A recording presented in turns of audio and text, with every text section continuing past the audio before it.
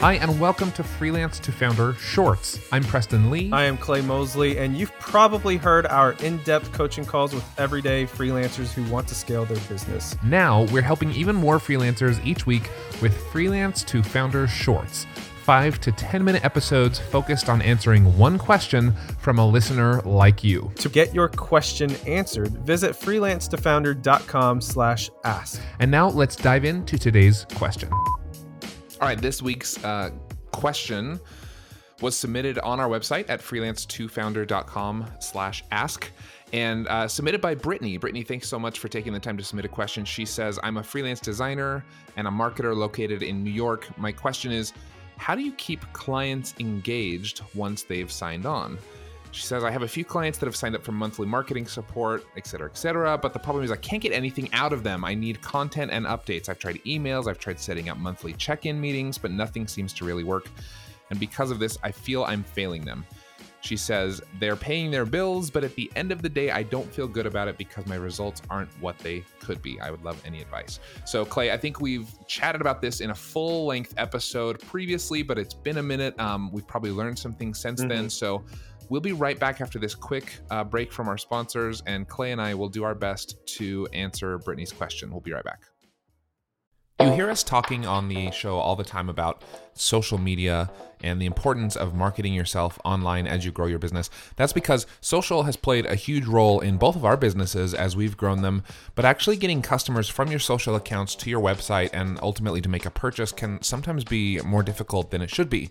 If you need a simple solution, I recommend you try getting a .bio domain from Porkbun. That's .bio. .bio. You can put it in your LinkedIn bio. You can put it wherever you want to put it so that people can get directly to your website. We've partnered with Porkbun a lot over the years for two reasons. First of all, we trust them, and they offer better deals on domain names than anyone else that we know about. And right now, you can get a .bio domain name for less than $3 at Porkbun. So for less than a cup of coffee, you can get a short, memorable, and professional .bio domain name to share yourself with the world. Just visit porkbun.com/freelance or click the link in this episode's description. That's porkbun.com/freelance, and you can get a .bio domain for $3 right now.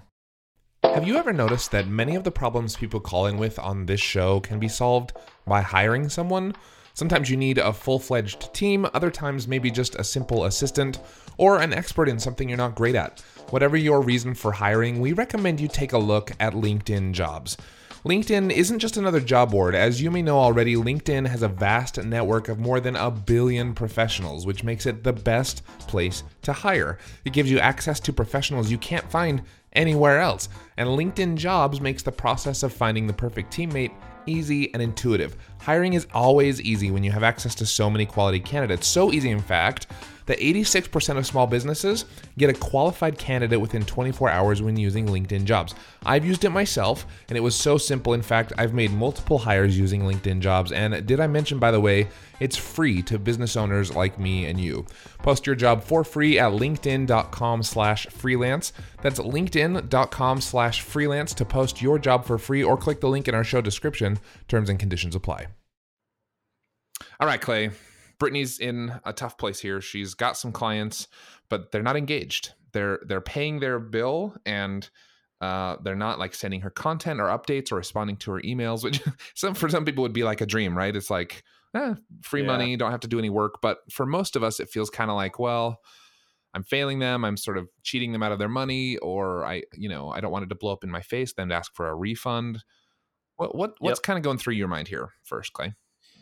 You know, this happens to everybody. I mean, it's you know what this reminds me of? It reminds me of, like, the really cheap gyms that are like $10 a month. Yeah. But and that business model banks on people not showing up. Yeah, because if everyone showed up, And you could never get a machine or whatever. yeah, plus it's like fire code, right? Like, you Yeah, that's cannot. true. Yeah. I mean, it's like, so they totally bank. That's why they make it so cheap. It reminds me of that, but like, it happens to everybody. You're always gonna have like some of these clients. There are ways to help mitigate this. One is, one is just setting those expectations on the front end. So like, one of the things that I do on the front end, and I'm very, very, very clear, and I do this multiple times, by the way, is I say, hey, the expectations, I want to set the expectations, but not just from me, but with you as the client, right? So a lot of people, when they have that expectations conversation with the client during an onboarding process, they always talk about what they, the service provider, is going to provide, but they never talk about what they expect from the client. And so I think that's the other half of the conversation that needs to be had, because like I used to have this problem, and then now I started having that conversation of like, okay, here's the expectations of me, like what I'm going to deliver. Now I want to talk about the expectations of you, Mr. and Mrs. Client. Like, this is what I expect from you. I expect you to show up on calls every week. I expect you to provide this or do the homework or whatever it is, right? Um, and I say that during a sales call, but then like once they onboard and they actually pay the money, become a client, then I do it again. I do it again during the onboarding call, which those are two different calls. Sales call and onboarding call are two different calls, for sure. right? So I do it again with that, and I do it a third time in an email after the onboarding call, just kind of reiteration. And so like that way I like, and I record the onboarding call for my clients. So like in the email that I send to them, I say I type out all the expectations on both parties, but I also put a link to the recorded call. So that way, if later down the road you are having issues from the client not delivering on their end, you can reference this email that is timestamped, and there's a written record and a video record saying, "Hey, do you remember when we had this conversation about expectations?" So that's what I do. Yeah. That's worked really well for me. Yeah, I've done something similar. I do this particularly with bigger clients. I would say like smaller or one-off projects. I don't worry about this as much, but like I'll put it all in a contract, and it clearly states. I mean, just like you want to clearly state your scope, you, like you said, Clay, you have to state their scope, right? It's like, I'm going to do this, but you're going to do this. And in the event that you fail to provide me with this, I can't hold up my side of the contract. So, okay, so identifying scope, laying that out ahead of time and early on in the relationship, that's important. So what if you've done all that, you've laid it out, and people still kind of just are ghosting you? Like, I think this is really, really the question in my mind. At what point do you just like cancel their subscription and stop taking their money? Because again, man, free money, right? Like technically, like technically on paper, now morals and ethics aside for just a minute, technically on paper, you can bill them for as long as they'll let you. But then obviously you want to be able to sleep at night, feel good about your business. So at what point do you just cut them off? Okay, so let's make the assumption that the onboarding process is done exactly what I just explained. And then you still have problems with their responsiveness and them getting to do their part. You got to have that conversation. You got to get on Zoom or do it in person. Like it actually has to be a conversation, not over email, or text or just written format. I think you have that conversation and you be very transparent, and you say, "Hey, your success, like our success, this relationship success, is dependent on both of us delivering what we both said that we're going to do. If one of us doesn't do that, then this is not going to work." So, and then at that point, like have that conversation. Client's going to say, "Okay, yeah, I'll do my part." If after that they still don't do it, then that's where you go. That's where you should end the contract. Yes, it's very, very appealing to just keep going and just take the people's money. But let me just tell you, like from personal experience, is that one thing that's very, very likely to happen, I think one of two things or both, is later down the road, if you continue making taking that client's money and nothing's just really being done, not to your fault, not fart, not, not not to your fault, right? It's the client's Yep. fault. All right, we all know this. But what's going to happen is 6 months down the road, the client's going to be upset. Mm-hmm. They're going to be upset at you. Yep. And it doesn't matter how many times you've said, hey, like I remember like expectations, Yep. blah, blah, blah. They're still Not going gonna to be matter. upset. Yep. And there's only going to be one person they're upset at, and it's going to be you. And the second thing that will probably happen is they're going to try to ask for a refund. Yep. Now, Yeah, that's either going to be, yeah, sorry, go ahead. No, I'm just gonna say they're gonna be mad and they're gonna want a refund, and whether or not, like, you may not be able to give them a refund depending on how you run your business. A lot of people use recurring revenue, as we've advised, as cash flow in their business to invest in growth in their business. So that's a smart thing to do if you're sure you're keeping that money. Now, if someone comes back 12 months later and is like, I need a whole year's worth of refunds, and I've had people do that, not because necessarily I neglected the client, but because just more of a subscription service, and they said they didn't use the service, right? And so it's like, well, okay, yeah, you maybe didn't use it as much as you expected to, but is it my fault that you didn't cancel the subscription? It becomes this whole thing. It's like, if I don't cancel my Netflix, can I call up Netflix and say I'd like a refund back on those 12 months? And most likely no. I don't actually know their policy. Some companies will give it back to you, but all that to say, like, they are going to be mad. They are going to want a refund, and all that's going to lead to is bad publicity, bad reviews, just a bunch of stuff you don't want. So it's not worth. And now you burn that bridge Yeah. with that client. Like, that client will never do business with you again. For sure. Yeah.